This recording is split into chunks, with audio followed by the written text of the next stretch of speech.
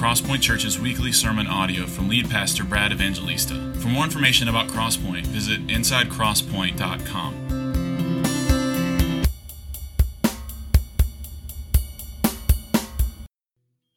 Good morning.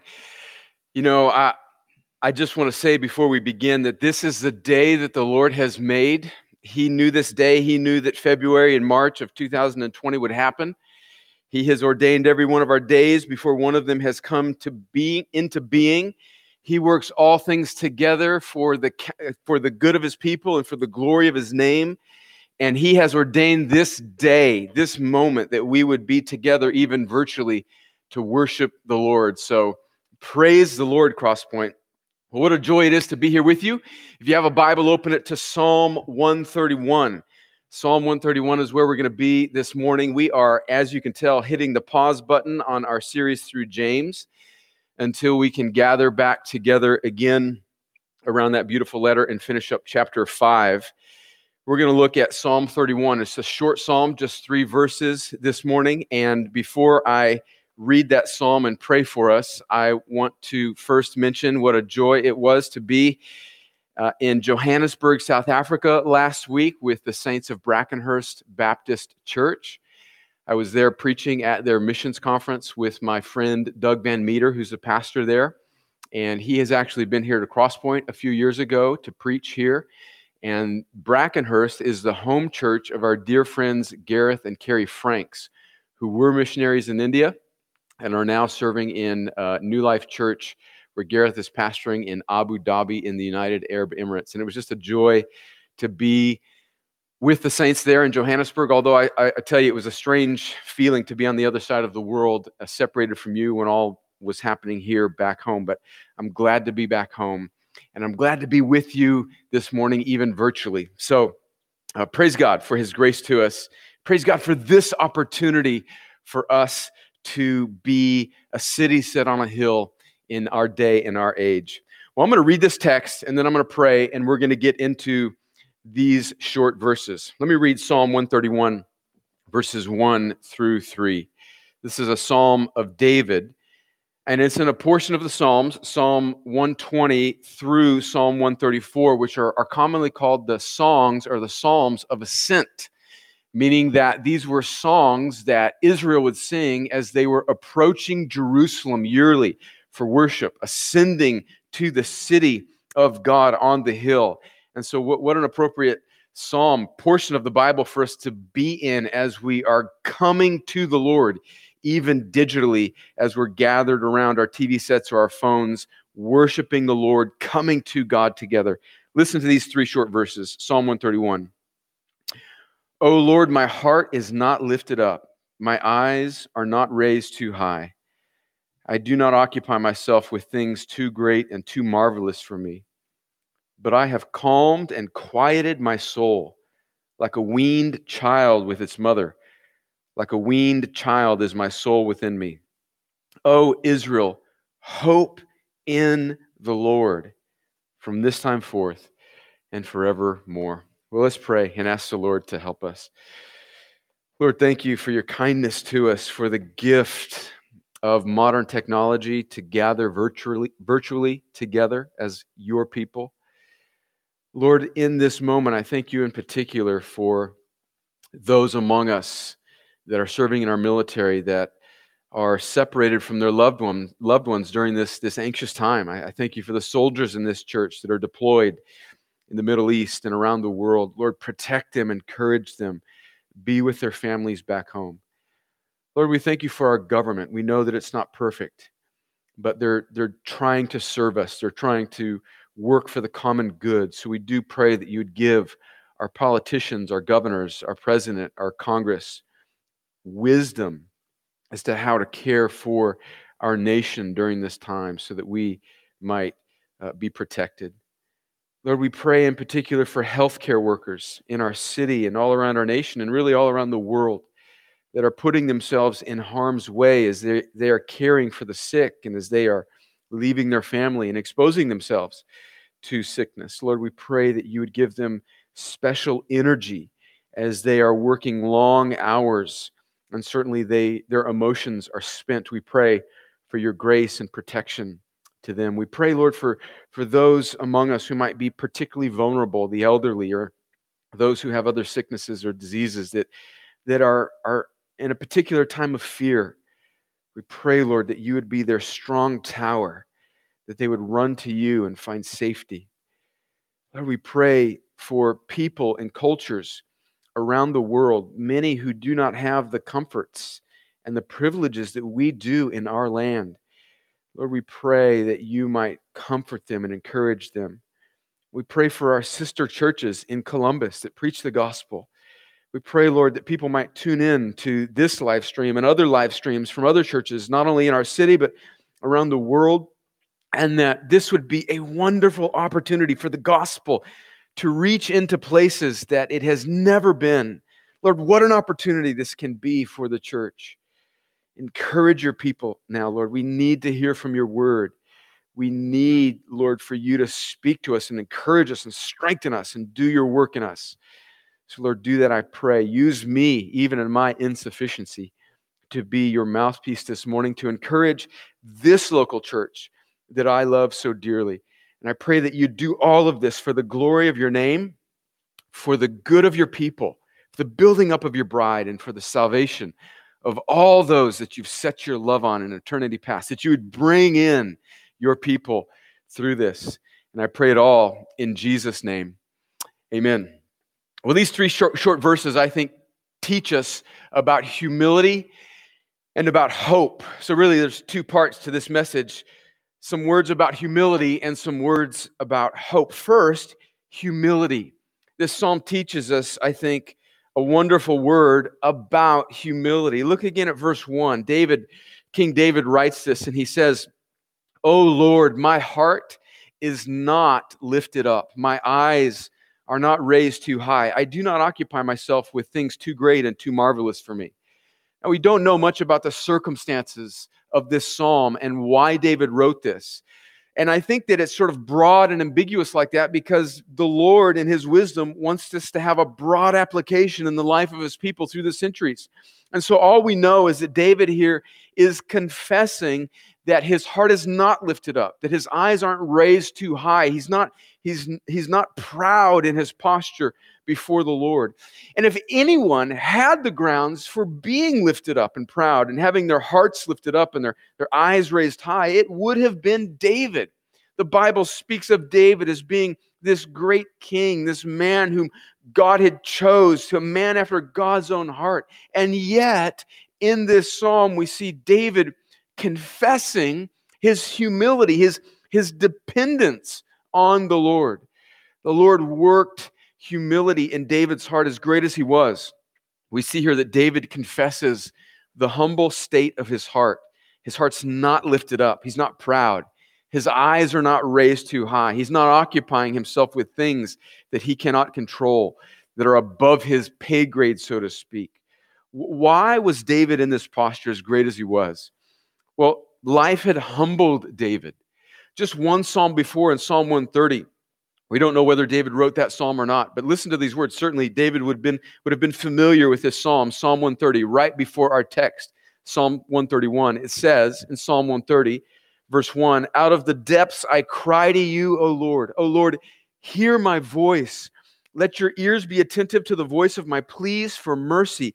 If you, O Lord, should mark iniquities, O Lord, who could stand?" There's something about a situation like this that just sort of gives us all an opportunity to sort of self-examine and think more carefully and slowly and deeply about the world and even about our own lives.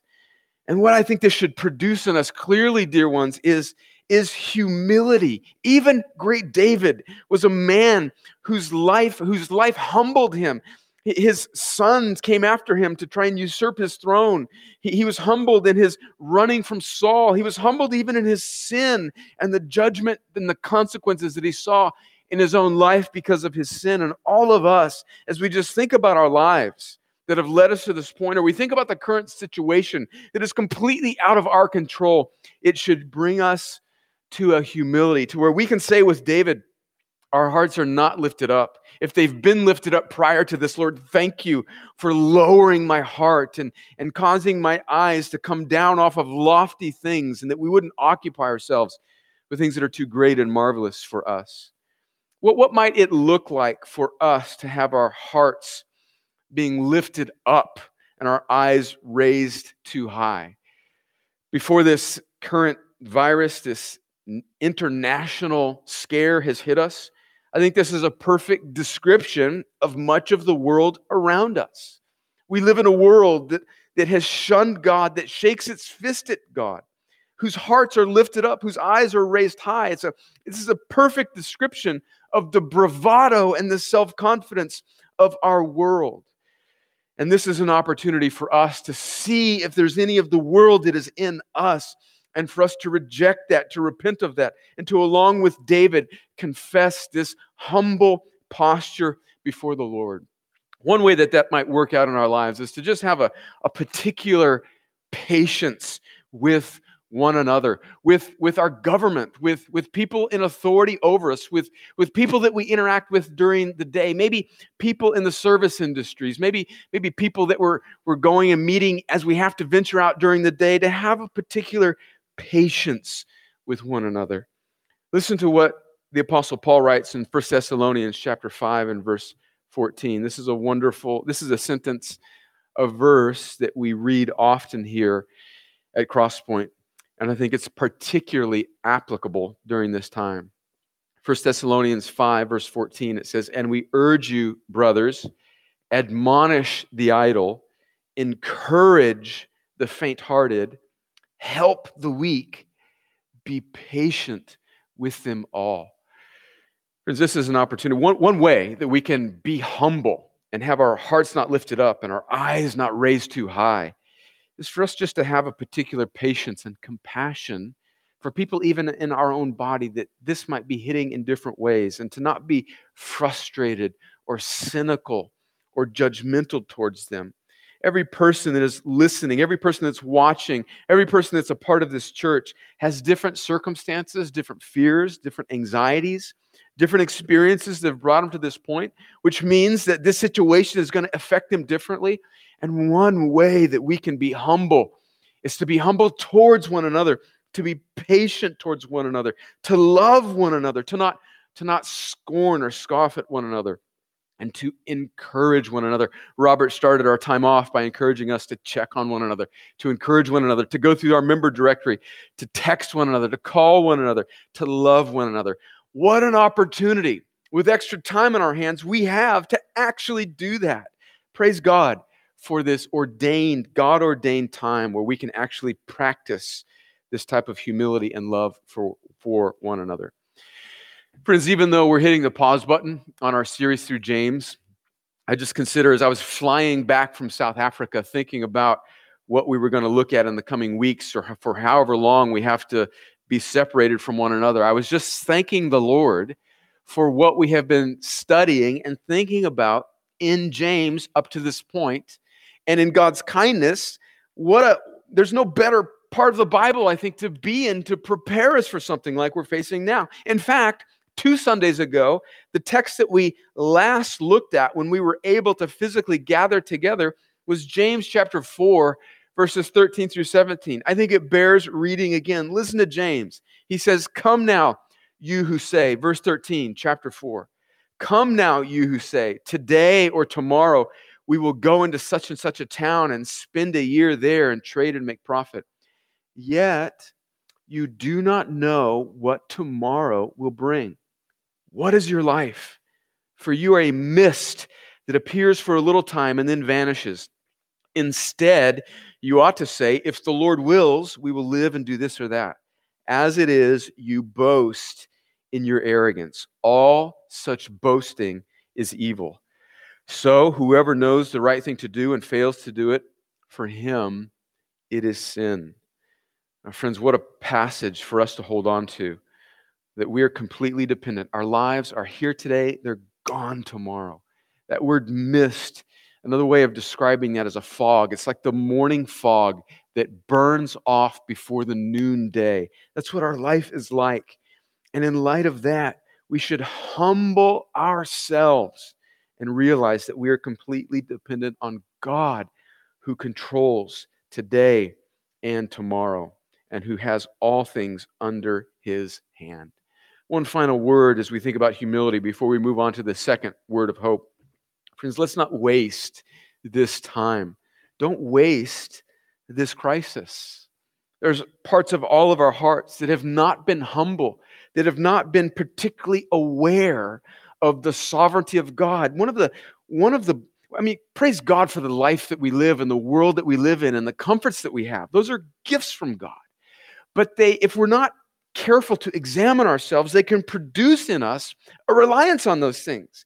And whatever's going on right now, whatever God's sovereign plans are, certainly one of them is to give us an opportunity to consider this verse that we just read in James chapter 4, to examine our lives and to reorient us to complete dependence on the will of the Lord, no matter what today or tomorrow brings to us. So let's not waste this time. Let's not waste this crisis. All of us have parts of our lives that have not been humble, where our hearts have been lifted up, our eyes have been lifted too high. And let's ask ourselves, Lord, where have I been depending on myself, resting in the comforts of this modern age? Where have I been neglecting you? We may not think of that naturally as a lack of humility, but any lack of dependence on God, from whom we live and move and have our being, is a lack of humility. And this is a gracious gift of God to examine ourselves so that we might repent of those things and root them out of our lives. Listen to Psalm 139, verses 23 and 24 before we move on to this word of hope that David gets to. The psalmist says, "Search me, O God, and know my heart. Try me and know my thoughts, and see if there be any grievous way in me, and lead me in the way everlasting." I pray that one of the things this may work in me and in us is more time where we actually sit and think and consider and examine our lives, that we wouldn't waste this time, that we wouldn't waste this crisis, that we wouldn't waste this quarantine, and that God would use it to work humility in us so that we can say along with David, our heart's not lifted up, our eyes are not raised too high. We don't occupy ourselves with things that are too great and too marvelous that only God can control. The second thing, then, that I think this psalm teaches us is about hope. So the reason why David was humble is because, as he confesses here in verse 2, his hope was in the Lord. So let's read verses 2 and 3. Why can David be so humble despite the circumstances of his life? And why can we be humble? Why are we to be humble despite whatever we may be facing? Well, verses 2 and 3 are the answer. It says, "But I have calmed and quieted my soul, like a weaned child with its mother. Like a weaned child is my soul within me. O Israel, hope in the Lord from this time forth and forevermore." So let's consider how this psalm teaches us about hope. David tells us the source of his humility. He brought his anxious, noisy soul to God. It's not like David just came out of the womb calm and quieted. You just read a brief history of his life and you see that his life was filled with turmoil. Things that happened to him from the outside and even things that happened to him because of the sin inside of him. His life was chaotic. It was not calm and quiet. But yet, David here is saying that he can hope in the Lord. He can trust in God because he has calmed and quieted his soul. Now, certainly, I think for all of us, to some degree or another, the last few weeks have made our souls anxious and loud, the opposite of calm and quiet. Maybe it's our retirement plan, our 401k that seems to be going through the floor. Maybe for some of us, it's the fear of losing your job. Maybe it's wondering how you will make ends meet. Maybe even something that might seem small to us, but is certainly very big to a person who's in the stage of life. Maybe you're just a high schooler that is losing your senior year or your final season. Maybe you're planning a wedding and you're fearful about these things. These are valid fears. These are things that can make us anxious. Maybe you're an older person and you are scared of contracting this virus and your ability to recover from it.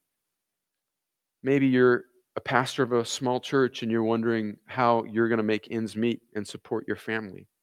All these things can cause our souls to be anxious and loud. And notice what David says. He says, I have calmed and quieted my soul. And how has he done that? He describes this calming and this quiet like a weaned child with its mother. Like a weaned child is my soul within me. So we see here the end is this calm and quiet soul. But let's look at the means by which God brings David to this place of calmness and quietness. He says it's like a weaned child from its mother. Now let's consider that picture. What does it mean for a child to be weaned off of its mother's breast? It means that child is no longer utterly dependent on the breast milk of the child and of the mother, and now they are able to feed themselves. They're accustomed now to be able to comfort themselves without being completely dependent on their mother. And strangely, David is saying here in verse 2 that he's calmed and quieted himself, and so he's weaned himself from needing the comforts of this life, and now he's able to calm his own soul in the Lord. Friends, that's exactly what's going on in the first few verses of James, in James chapter 1, that God uses our circumstances, the trials that he says we will face, to actually produce something in us. Let me read James chapter 1, verses 2 through 4 again, that we started off a few months ago when we started this journey through James. Listen to verse 2 of chapter 1. Count it all joy, my brothers, when, not if, when you meet trials of various kinds. For you know that the testing of your faith produces steadfastness. And let steadfastness have its full effect, that you may be perfect and complete, lacking in nothing. And so what James is saying here is that God, who is sovereign, intends as part of his plan to produce strength in his people, to bring them trials, to, in a sense, wean them from their dependency on the things of this world. That's what's going on, friends. We are in the middle of living out what we've been studying in James. This is such a privilege. Friends, this is a joy.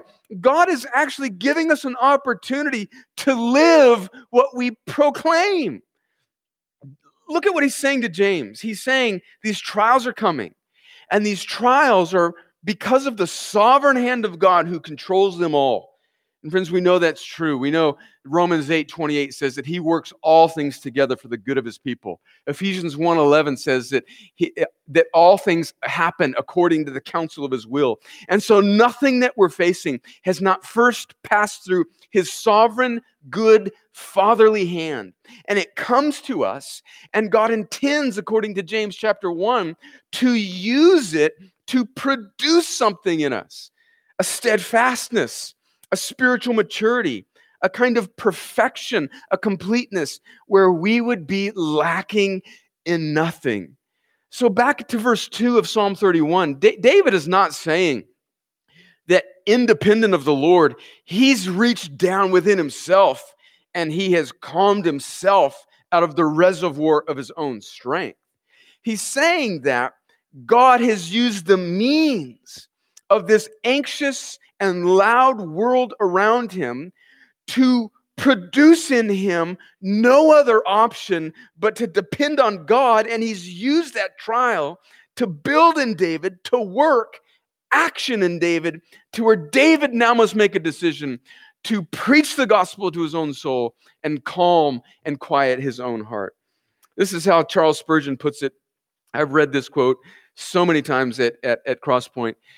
He says that Jesus often rides to the doorsteps of our hearts on the black horse of affliction so that he might wean us from the world and woo us to heaven. Friends, we're living in that verse. We're living in James 1. We're living in Spurgeon's quote. And now we, like David, have this great, not only opportunity, but privilege to calm and quiet our souls by using the means of this trial that we're facing to wean us like children and to produce in us strength and trust and confidence in God. And where does David instruct us to get this hope? Friends, not inside of us. No. What does he say in verse 3? He says, "O Israel, hope in the Lord from this time forth and forevermore." So, dear Crosspoint, oh people of God, hope in the Lord. That's where the calmness and the quietness of our soul come from, not from within us. That's where we can be weaned from the dependence of ourselves and from this world, not because of any strength in us, but because, as verse 3 says, as David points us, we can hope in the Lord, not just now, but forevermore. So what does it mean to hope in the Lord? How do we do this? Well, first we must understand, and if you're listening to this for the first time, maybe you're tuning in to a church and you're hearing a message from the scriptures for the first time or the first time in a long time. When the Bible says hope in the Lord, it's not just talking about kind of an ambiguous hope, a sort of trust in a kind of ambiguous deity out there. You know, kind of like an athlete would say at the end of a game where they've won a game and they just say, "Oh, well, the man upstairs helped me." Just kind of this ambiguous, unbiblical notion of this greater power. That's not what the Bible means at all. When the Bible says hope in the Lord, it's speaking specifically about our triune God, Father, Son, and Holy Spirit, and this Godhead who has decided to offer a way where mankind can be made right with him through the sacrifice of God the Son on the cross. So to hope in the Lord, this call for Israel to hope in the Lord, this call for us as a church, as the people of God now to hope in the Lord, is not a general hope, hoping that things will eventually get better, or hoping that this virus will calm down, or that we will flatten the curve in a few weeks. And all those things are good hopes. But this is a much more specific hope that the Bible is calling us to. It's calling us to hope in the good news of what a holy God has done to reconcile sinners like us to himself through the sacrifice of his Son. Listen to what the book of Romans, the letter of Romans says about this hope. Romans chapter 5, starting in verse 1. "Therefore, since we have been justified by faith," that means that we are able to be made right with a holy God. God is holy. Listen to me, dear friend. Listen to me. Especially those of you that might be tuning in for the first time, listen to me. God is holy and good, and mankind, all of us, are sinful. By nature, we are separated from him. We have all gone astray, the Bible says. All of us have fallen short of the glory of God. None of us is righteous. No, not one. And the only way that we can be made right with a holy God, the only way that we can be justified before God, is by faith in what his Son Jesus, God the Son, God the flesh, has done in his perfect life.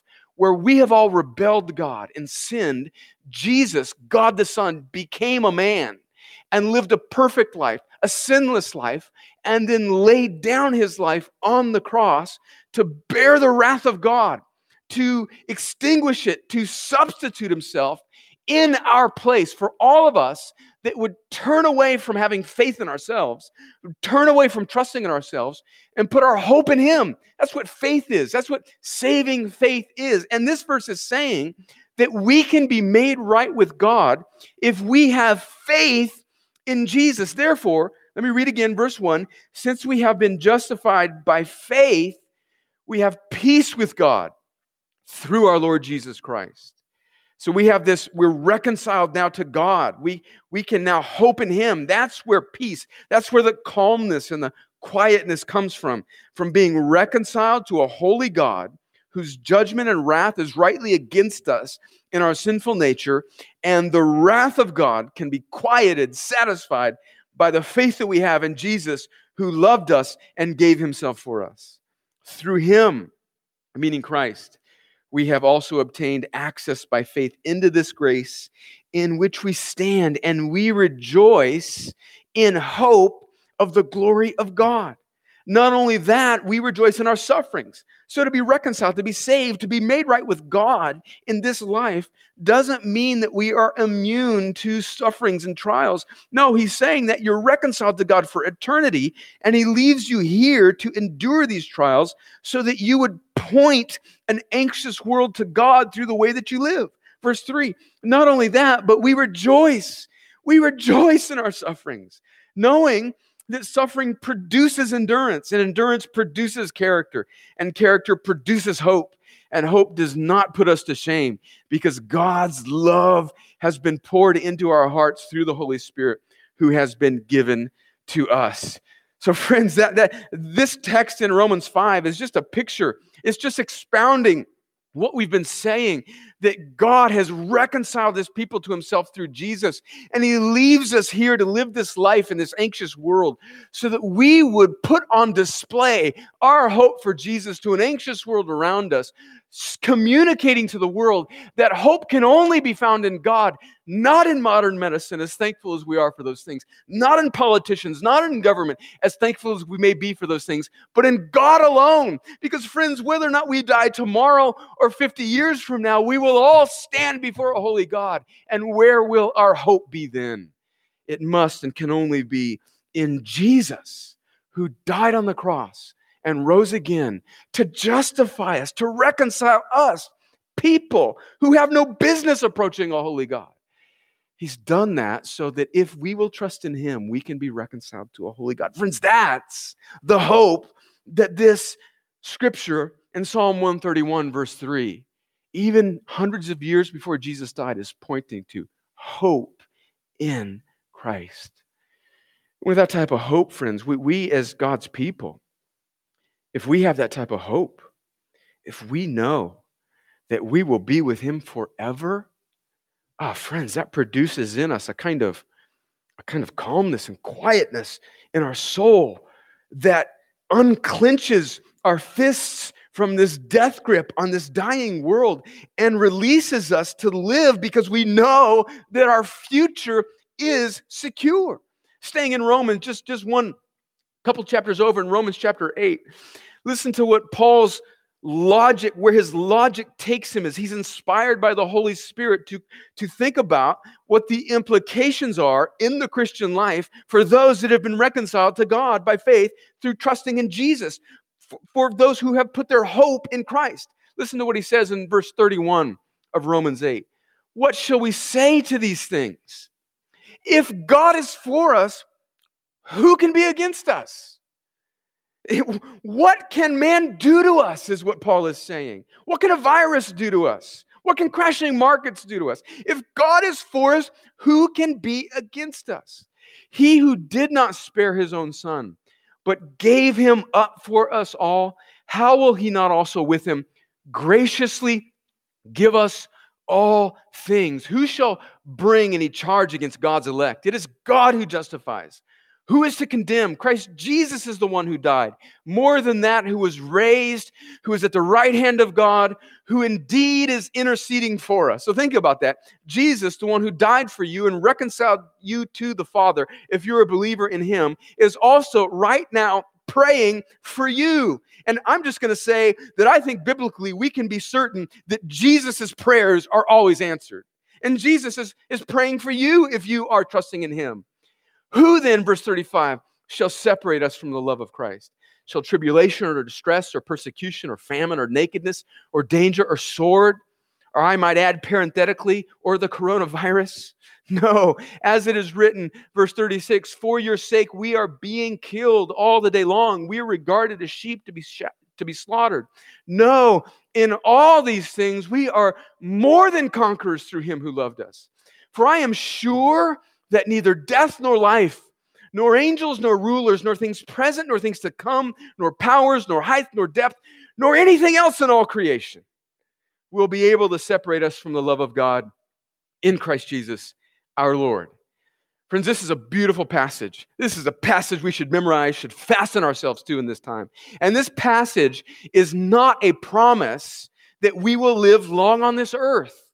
He's saying that even death can't separate us. So for whatever God's will may be for our lives, whether it is death or poverty or difficulty for the rest of our days, it can't separate us from God, who is sovereign over all, who is working all things together for the good of his people. Friends, we can anchor ourselves to that truth, and because of that truth, we can have hope. And if we have hope in that truth, this gospel truth, oh, dear friends, our souls can be calmed and quieted in an anxious and loud time. And then he says, and I conclude with this, I love this. He says, from this time forth and forevermore. And forevermore. Friends, times like this they're like it's kind of like smelling salts. You guys know I love the Rocky movies. Rocky Balboa is one of the greatest Italian Americans to ever live. I know he's actually a fictional character, but he's still a great Italian American. And I love when Rocky's getting hit in the face and he's in the corner and his trainer Mick is popping the smelling salts underneath his nostrils and he's like, wake up, Rock, you got to get back in there. There's just something about times like this that are like smelling salts underneath our nostrils, and it wakes us up from the haze that we normally live in, and it allows us under God's kindness to see things more clearly. We love our family more deeply. We care about our friends more passionately. Things that are truly important become truly important, and all of this other stuff just kind of fades away. And that just happens in these times of crisis. But what David is saying here in Psalm 131, verse 3, is not just from this time forth, but forevermore. Friends, we have a kind of 2020 when things like a vision, a spiritual clarity when things like this happen, until oftentimes everything returns to normal, and then we return to normal.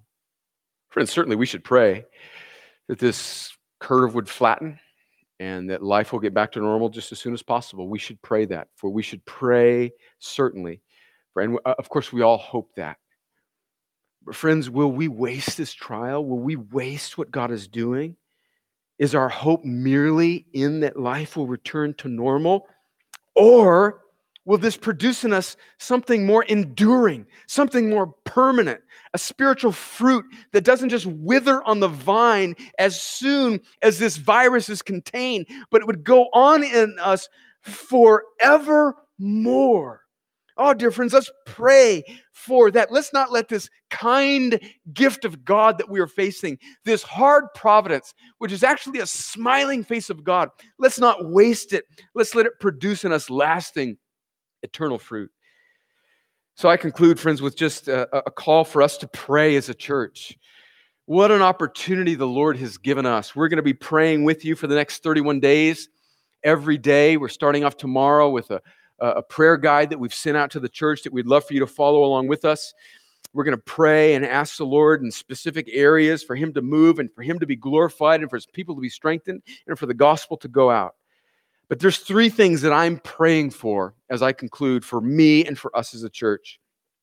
I mentioned them on my short video the other day that I sent out, but let me repeat them. First, I'm praying that God would produce in us a deeper longing and appreciation for just the local church.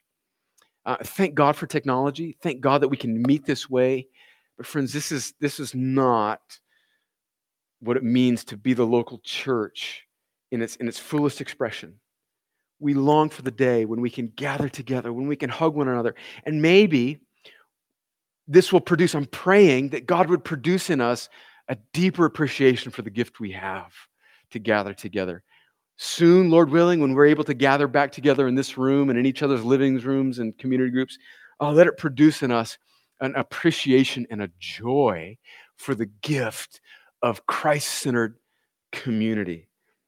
Secondly, I'm praying that this would be our best hour of just witness, that we as a church would be the aroma of Christ, a city set on a hill. This is an opportunity, friends, when the world around us is anything but calm and quiet, for God's people to be countercultural, to be a city set on a hill, an aroma of Christ to an onlooking world that displays, that portrays the gospel that we preach.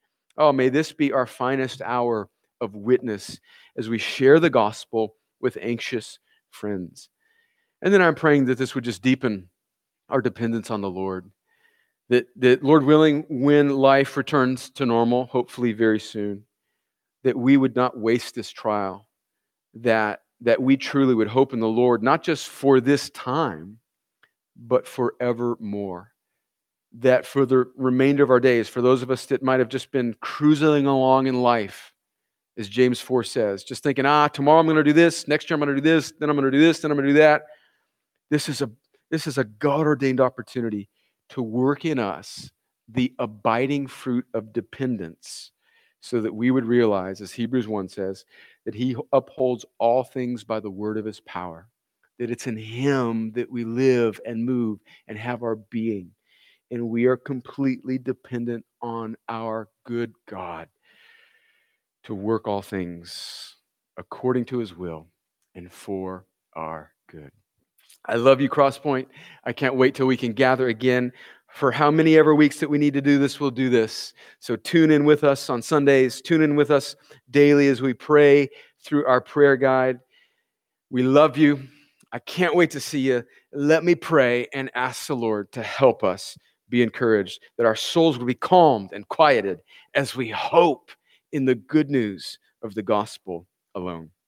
Lord, thank you for this gift of technology. Thank you for my brothers and sisters that are gathered around our city, our nation, maybe across the earth, tuning in. Thank you for our sister churches. Thank you for the other Bible-believing, gospel-preaching churches in our city. Thank you for our dear friends in South Africa, in India, in Abu Dhabi, in the United Arab Emirates, for our dear friends in Busega, Uganda. Lord, help us. Help us to look up and trust in you, for us to humble ourselves, and for us to hope in your sovereign goodness through your Son, Jesus. Lord, over the course of how many ever days or weeks that we're facing this, I pray that many souls would come to faith in Jesus, that this would be a great outpouring of revival in our land and the world, that, Lord, this would be part of your harvest, that you would gather in more and more of your sheep through this. And what the enemy has meant for evil, you would use for good, for the saving of all of your people that you intend to save in this time. Lord, I pray that you would produce in your people abiding, enduring fruit, so that our lives would more clearly commend the gospel to an anxious and loud world. Lord, help us to calm and quiet our souls as we hope in you. In Jesus' name, amen. God bless you, Crosspoint. We'll see you next Sunday.